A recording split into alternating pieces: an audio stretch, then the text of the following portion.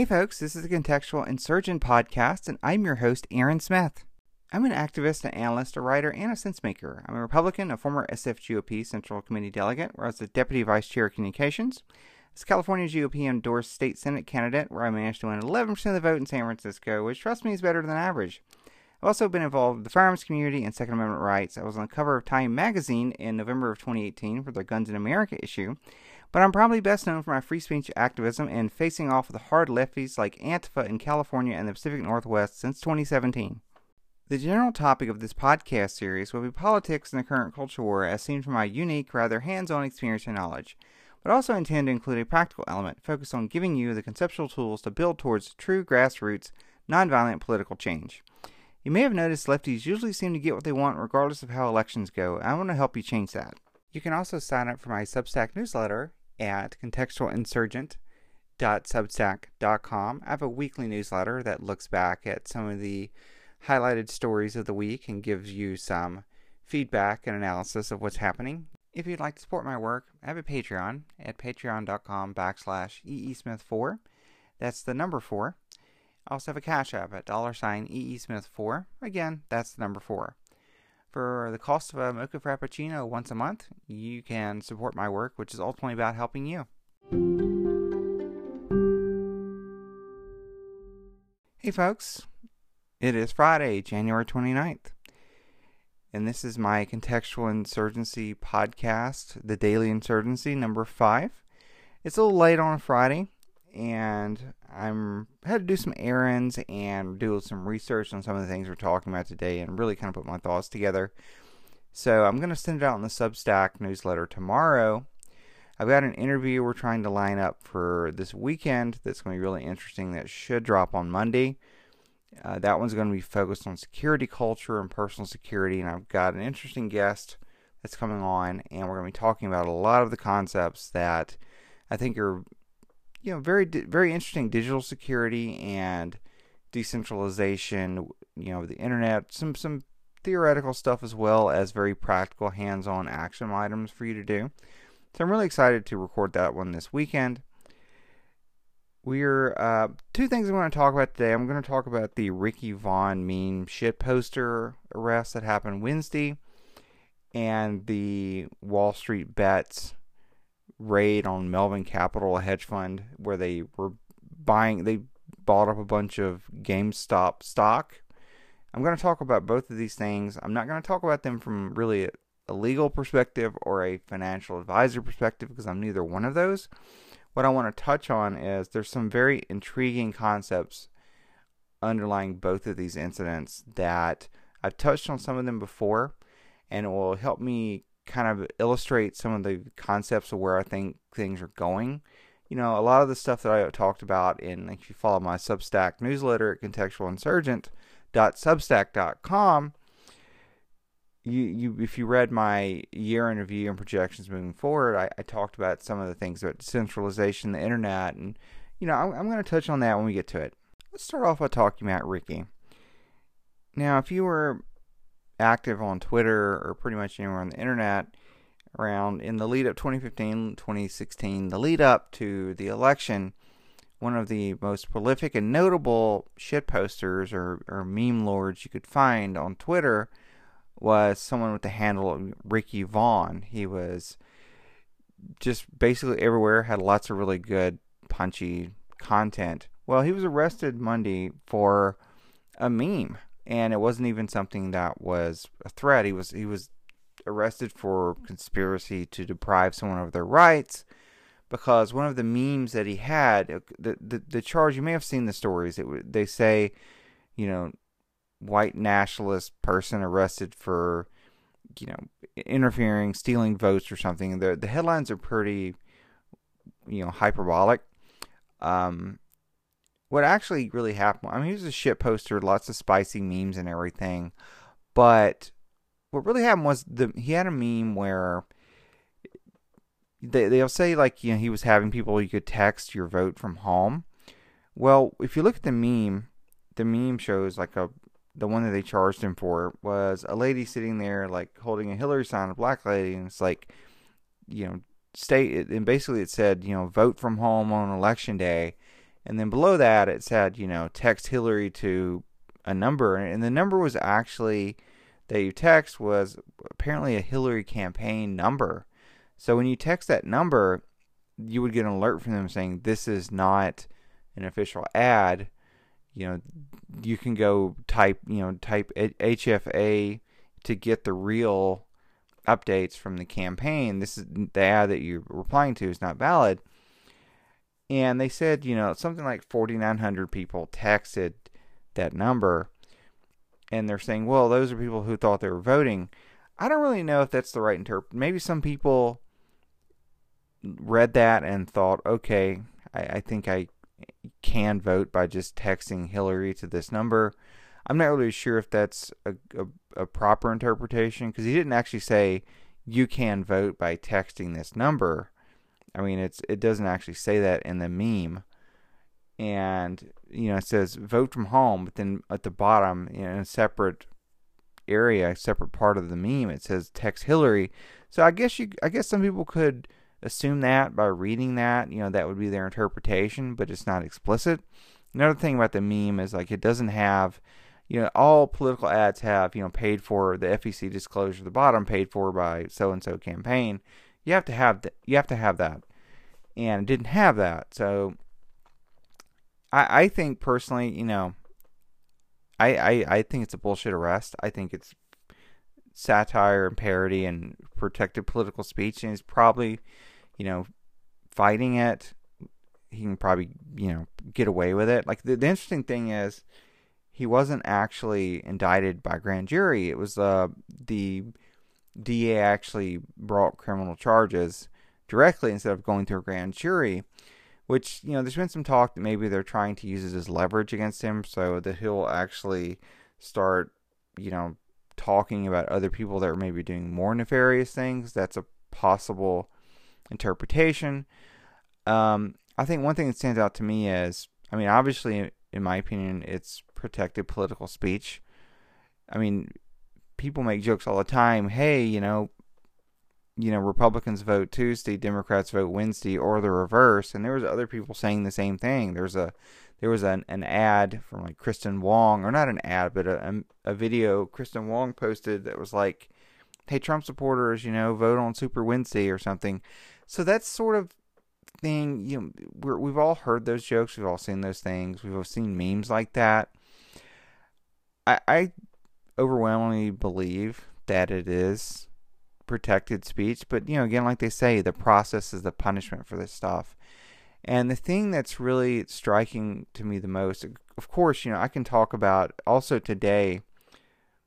I can compare it to other examples. Like today, Kevin Clinesmith, the FBI attorney who was charged for lying to the federal government, because he's the guy that modified an email. He actually went in and edited and altered an email so that they could get a FISA warrant, which is the secret foreign intelligence court, to do surveillance on Carter Page, which was the Trump aide during the 2016 election. Well, he got probation for that today. He pled guilty, and they gave him probation, which, they were actually trying to send, by comparison, they were trying to send General Flynn to prison for something that he probably didn't even consciously mean to do. There's some, even the FBI people, that's why they wanted to drop the charges, is it came out they actually modified their notes, and Kevin Flynn, they had basically threatened to charge his son unless he pled guilty. So he took a fall for his son, and then the notes came out, and he had enough of a smoking gun to try to fight and overturn his guilty plea. But, again, I'm not really trying to point out the double standard there between all this, because there's so many other people that are doing it, and it's so blatantly obvious at this point, there's really no need to. What I really want to bring to mind with the Ricky Vaughn arrest and legal proceedings is something that I've mentioned before in my writing and in some of my podcasts, which is the idea of operant conditioning. Operant conditioning is the sort of thing where your target is not actually the person you're charging or the person you're attacking or applying pressure to. Your target is the people that are watching. It's kind of like that French phrase where the translation means to encourage the others, where, they would shoot someone who was misbehaving and everyone else saw it and was like, oh God, I don't want to do that. And this is something that Antifa does. I mentioned this in the book that we wrote about this. The operant conditioning works like you pick one person that crossed some sort of line, you harass them and make their lives completely miserable.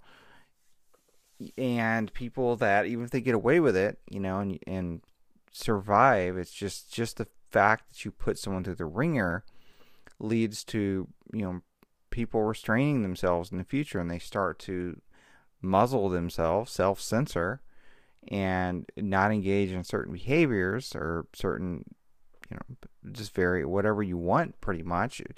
It's about really kind of steering the whole herd of people in a certain direction.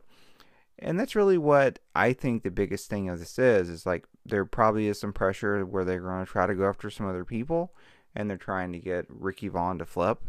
But doing it this way so publicly and dragging him through the ringer really is kind of a warning. And like, how many times in the future, I shared some of the memes Ricky made that were in the charging document.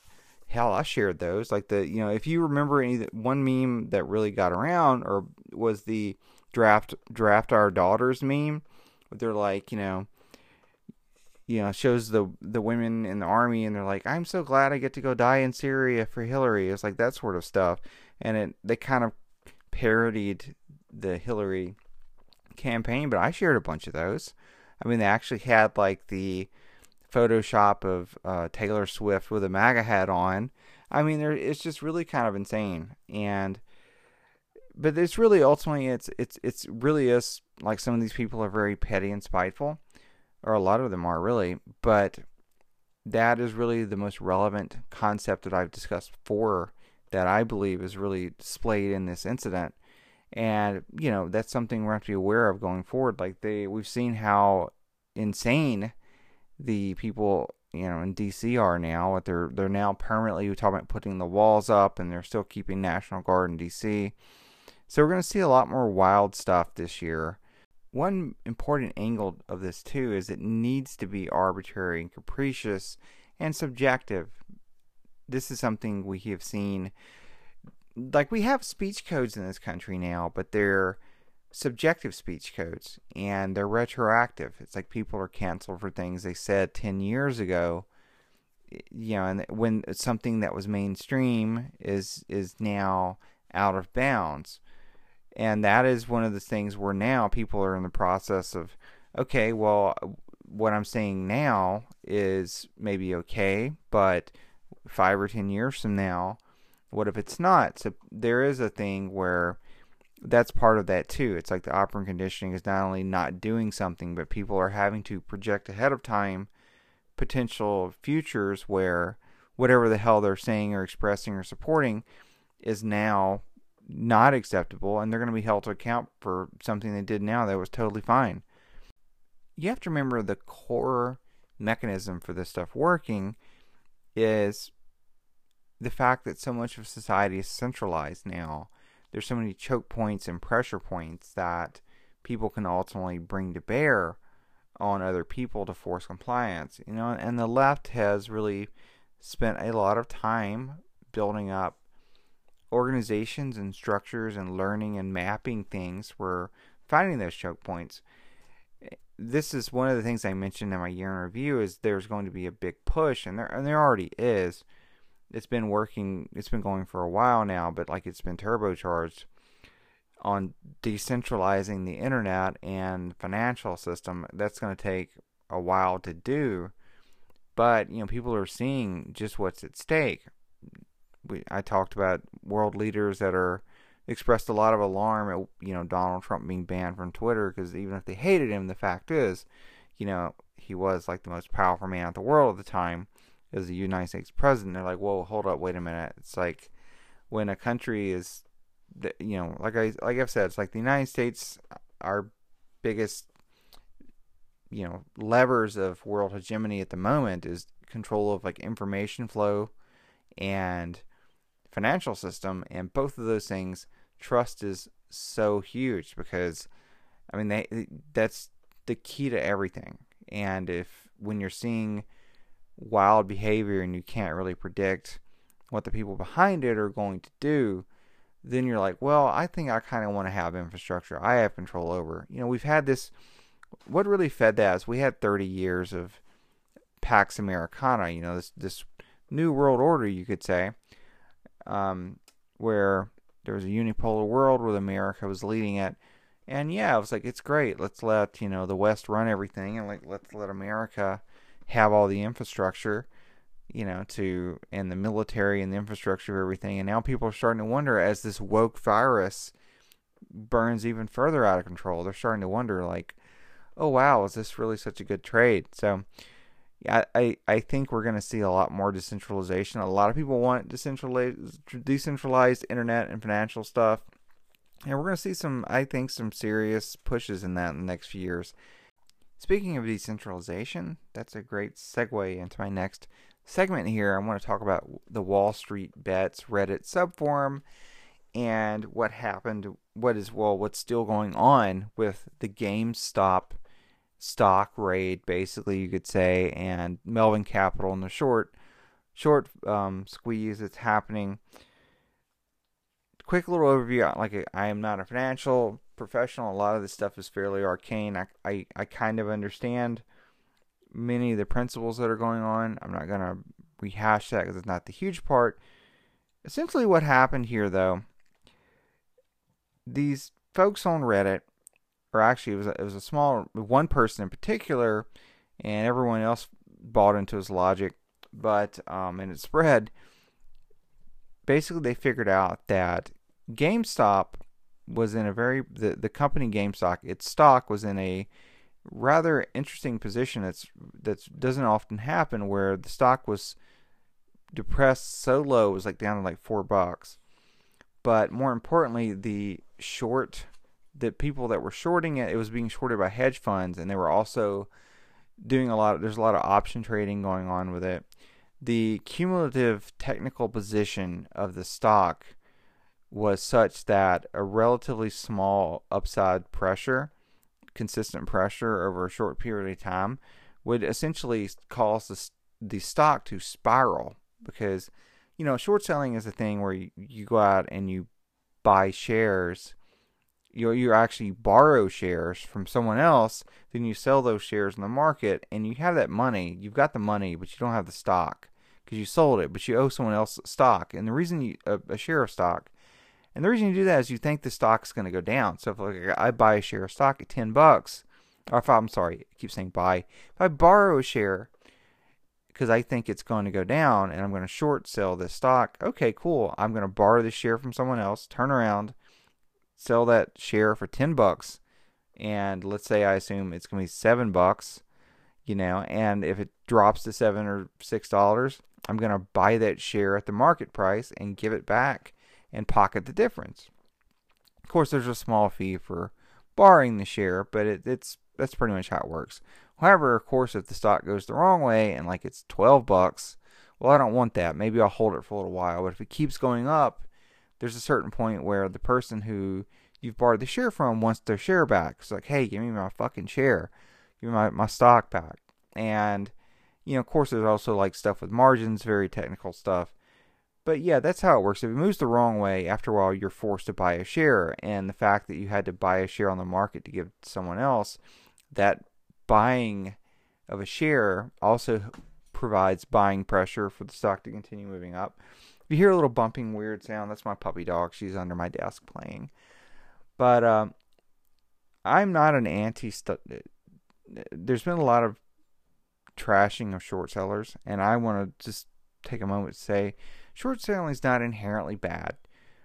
It's one of those things that helps with the price discovery thing, but also one thing people miss a lot.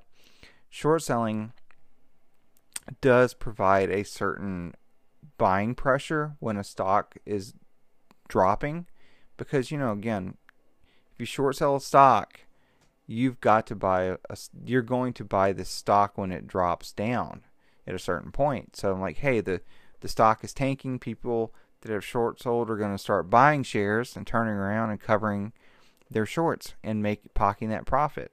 So as the stock tanks, you have that buying pressure that comes in with the shorts. One thing that happened, maybe some of you remember this, in the 2008 crash, there was a lot of drama around short selling because people were like, this stuff's crap, everyone was levered out the ass. All the, investment banks had sold garbage paper to everyone, and folks started coming in and short selling a ton of stocks, like a ton of these really crappy mortgage lenders. And there was all these regulations. They started passing regulations that were like, okay, they essentially started banning short selling. And then like a month later, or they restricted it very heavily, and in certain stocks they actually banned short selling. And what happened was the stock crashed, because that's actually one of the things, and that's one of the things that triggered the big giant sell-off. It was coming eventually, but that was really like probably the straw that broke the camel's back. And what happened there was, because of that buying pressure, there was no buying pressure when the stock started tanking, and there wasn't enough buying pressure, intrinsic buying pressure from short covering, that it just really kind of compounded it.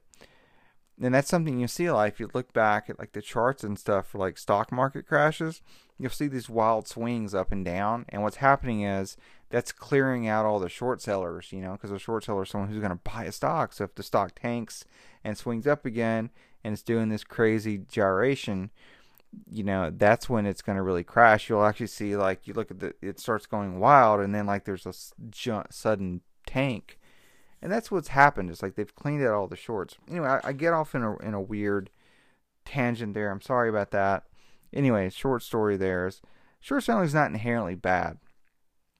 But what happened with GameStop it's like these people, this hedge fund ended up getting 140% over short. They shorted the stock. Like, they literally shorted the stock somehow for more stock than there actually was out in the market.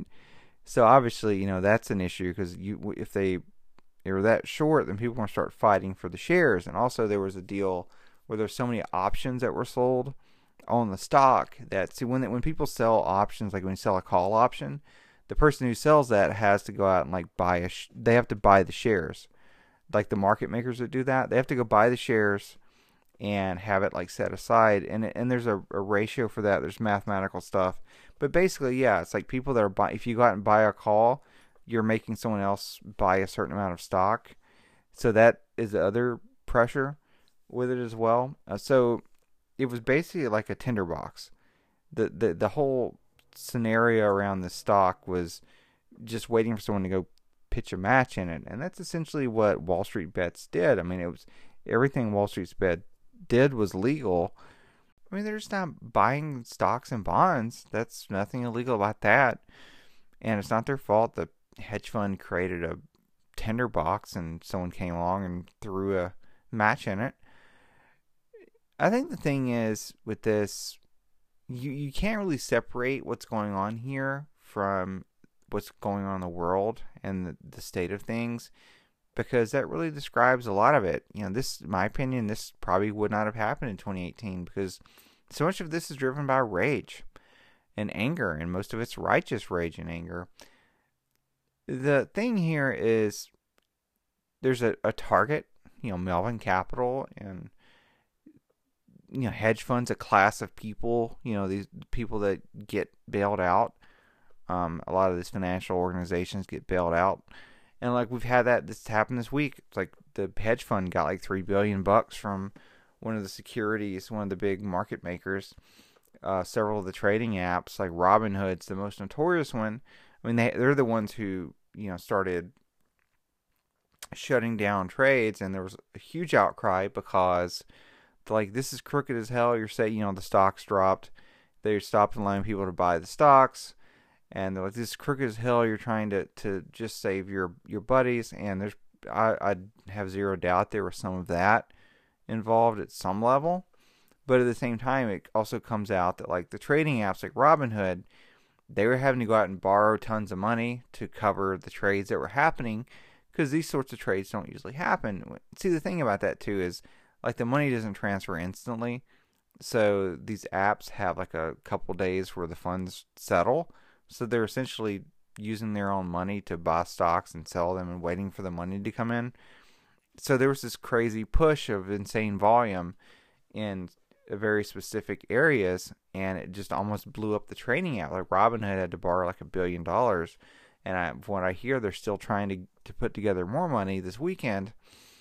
And that just points to as well like how incredibly like sensitive so much of the infrastructure and the financial stuff that we have in our life, information networks. So much is this stuff that we deal with that underlies our life is so incredibly fragile and centralized that these disruptions can completely unhinge things from and stop them from working. The reason I said this could only really work now is we've had a year of like lockdowns around the world, overhanded, heavy-handed government destroying businesses, small businesses, destroying jobs, just being, fucking everything up, all the responses to this pandemic, while there's, and hardly paying any, especially in America. It's like they can't seem to get anything running. Like the unemployment stuff is horrifically bad. There's so many horror stories about it. People are not getting stimulus checks. People, have been put through the ringer. Meanwhile, there's, trillions of dollars go overseas or to big businesses. So there's an insane amount of I can't say it's insane. I think it's totally sane. There's a completely justified amount of rage and anger out there. And that's part of it too, is that people see a chance to get back at a specific target and group of people with a name, Melvin Capital, a hedge fund, Gabe Plotkin, who's like the founder and CEO of the thing, like people with names that you hate that are billionaires, and you can like wreck their companies and like they've lost like $70 billion so far this year, like the hedge fund industry. So yeah, it's like people see a chance to get back, and it's not, so much of the assumptions and modeling that we have in our world is based upon at least a somewhat rational person like looking out for their best interests. But it's wild to go on these. People are making tons of money. Like they are absolutely making tons of money. But there's also other people that like literally don't care. They're like, I don't care if I lose everything I put in. I'm here to wreck their shit. And I'm going to buy these stocks and hold it. Because the whole thing is like, again, the reason that holding stocks is supposed to work is if when 140% of the stock on the market is shorted and people are buying up all the stock and holding it, well, this company's only got a set period of time. They have to actually buy stock and deliver it. And that's going to, the more stock that's locked up and people refuse to sell it, and they've got a much smaller, they're already so overextended that it's going to be incredibly expensive and painful for them to do that. So they've got, the more you hold it up, the less powder they have to get themselves out of the hole. And that is not financially the smartest thing to do. But people are like, fuck these guys, we're going to do it anyway. I don't care if I blow up everything I have in my account. That you can't really model that, because there's sort of an assumption with models that people are like semi-rational, or at least semi like in the concept of looking for, their financial best interest. But there's a significant fraction of people out there that are just, it's spite and rage and anger, and you cannot fully model that. And that's really what's led the motivation, because once they started shutting down all the trading houses here, people started buying from around the world. It's just this insane unity of like, we want to stick it to the 0.1% of the world. It's like so many people had a chance to really stick it to them. So I think the reason that I'm talking about this on a podcast that's more about, the Contextual Insurgent podcast, it's about activism and this new era of conflict. This is not a financial podcast. I think it's really illustrates some of the ways that people are learning to expand the battle space. It's like people found a way to attack the system that doesn't involve guns or bombs or even like in 2016 it was an information war, and it still is an information war, but it's so much about memes and culture jamming, and now people have figured out ways to actually throw rocks in the financial system to actually cause damage in specifically targeted areas and make money while doing it. And the thing about this too is it's a decentralized system attacking a centralized system. We've had so much of the stuff is centralized, very narrow handful of companies and businesses running this sort of stuff, and they're all insanely leveraged. They're leveraged so high, and they're all interconnected, so there's ripple systems. There's ripples throughout the systems when something goes wrong. So what we're seeing with that is like a very anti-fragile system, decentralized system that you can't directly attacking a very centralized, fragile system that is extremely unbalanced. And part of this too is, we've seen the whole, if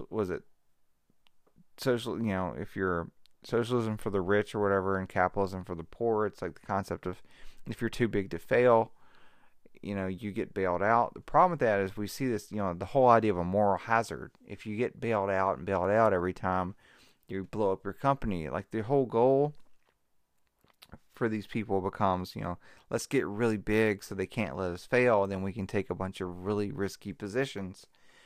And that actually starts to compound because people, they start adjusting. If you think you're going to get bailed out for something, then you can start taking bigger risks than you normally would if you knew there was no one coming to save you.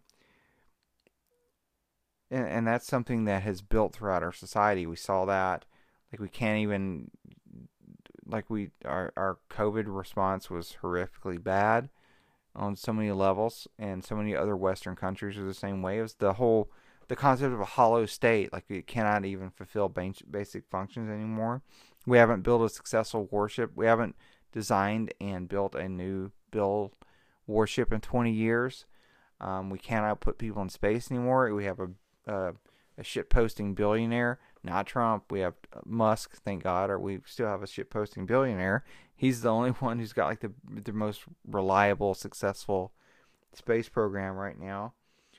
Another thing you see here with this is it would be easy to write the hedge funds, it's like, oh, these people are stupid. Well, no, they're not stupid. They actually are smart. It's easy to write people off when they do really dumb things as being stupid.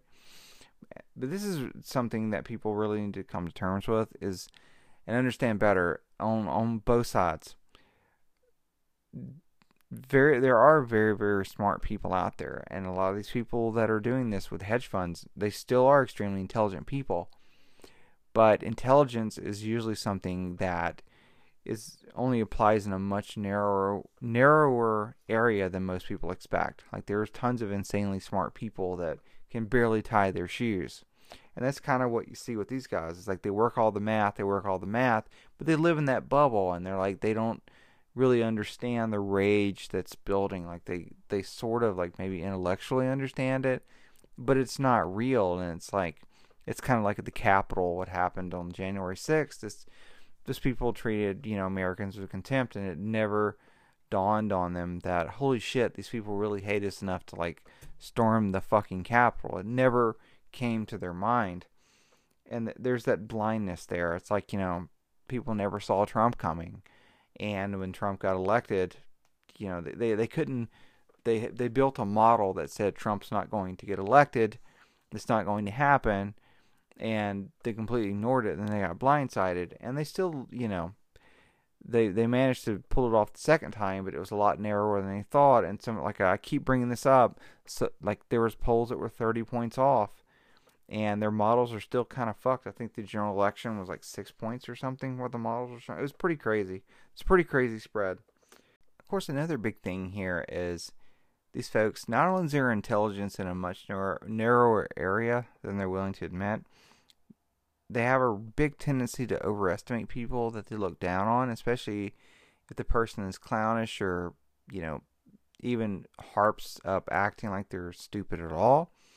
I mean, Trump's another great example. It's like they just wrote him off completely, and then they got blindsided. It was, he was very good for a long time at work in the media, and it took so much to finally take him down.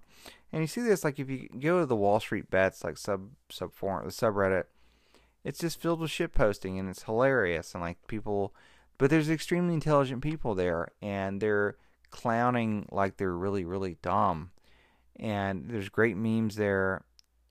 So by harping up the thing that's trying to pretend to be stupid and trying to exaggerate some of those characteristics, these people really want to believe that. Like, they really, really want to believe the people that they're dealing with or opposing are stupid. And if you can present that front to them at all, they'll buy it when they have absolutely no reason to really stick by it, and plenty of motivated reasons to not believe that you're dumb.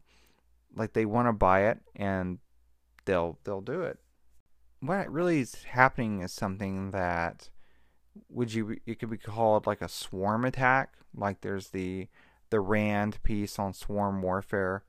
I've linked that in some of my previous pieces, but it's about swarm warfare, basically describing the things that are happening. It's a bunch of autonomous units that kind of have the same game plan, that are decentralized and are working independently, but they're all working towards the same goal. And that's sort of what you saw. It's like people were kind of coordinating between the Discord and the Wall Street Bet subforum, and they ended up getting enough pressure on the Discord to get the Discord server banned.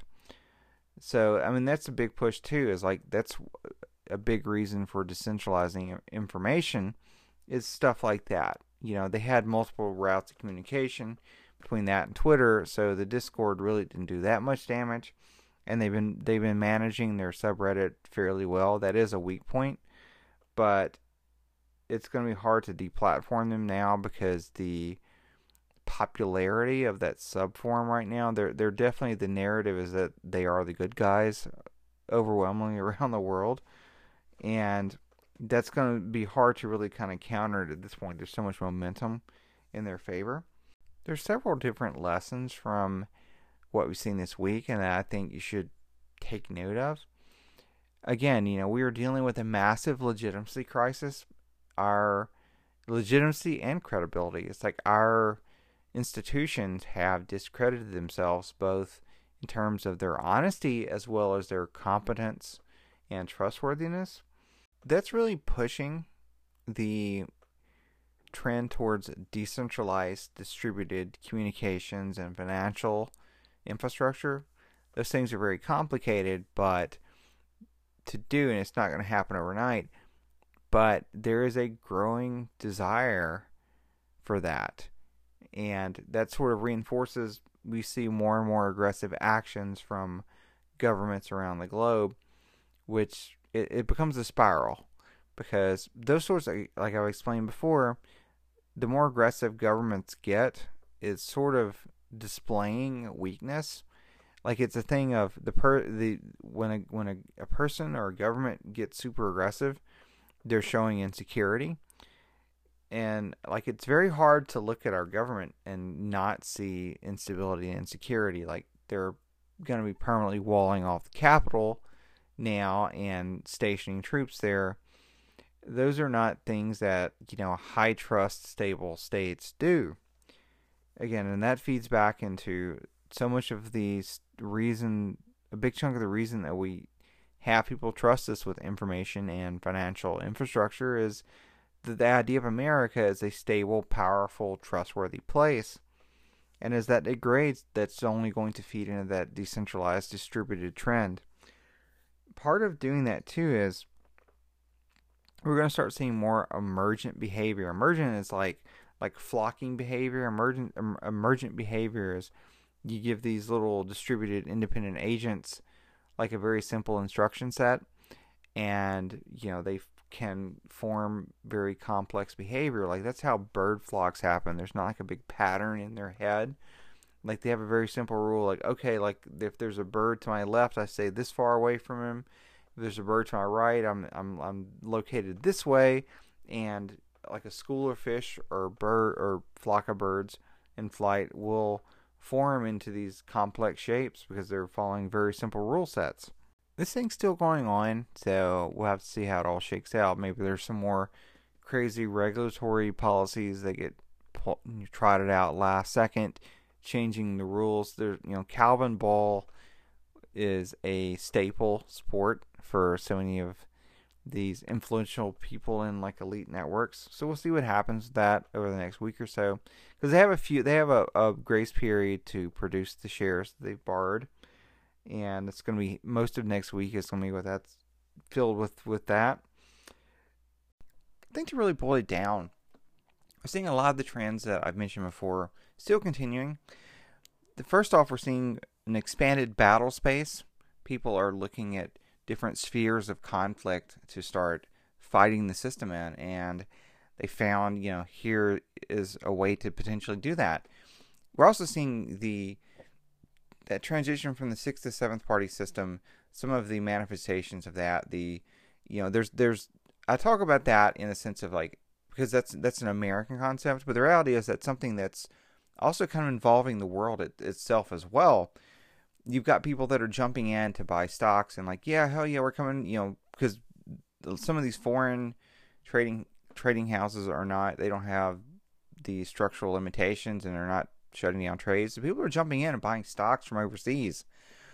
People are jumping in the after hours when trading is closed in America to try to fight the people that are shorting the stock. They're fighting to come buy stock and keep the stock prices up.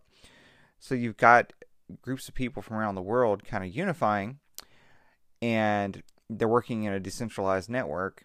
And you've seen so much pressure towards decentralization in this because we've got people talking about we need a way to trade that's not running through these clearinghouses that can shut us down, all these brokers. There's different ways to, that's going to be a long-term overhaul thing.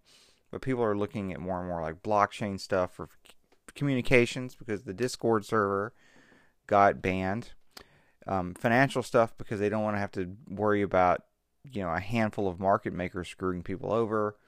We're also seeing the limits of centralization and the unhealthy worship of credentialism that leads people to believe that, they have broad domain of intelligence and expertise when in fact it's their expertise and knowledge is in an extremely narrow area. This crisis of legitimacy really comes from two things. It's like the people that are supposed to be running things are turning out to not be trustworthy. And they're also turning out to be people that, no matter how many letters they have by their name and how many credentials they have, they honestly don't know what the hell they're doing. In the big picture, there's not much that I or you can probably individually do about that. What we can do is we can keep building those local networks and start influencing things locally. Again, like I've talked about this before, so much of the work that happened in the civil rights movement in the 60s was due to work that was done in the 50s, building these local organizations and groups of people that provided a basis to start networking and building regional and national power. And that's where we are now. And thankfully, because of the information age, so much of this is moving faster. So that's going to be it. I'm going to cut this off. This ran off a lot longer than I thought. I kind of ramble on a bit. Hope you still found it insightful, and thank you for joining. This is Aaron at the Contextual Insurgent Project.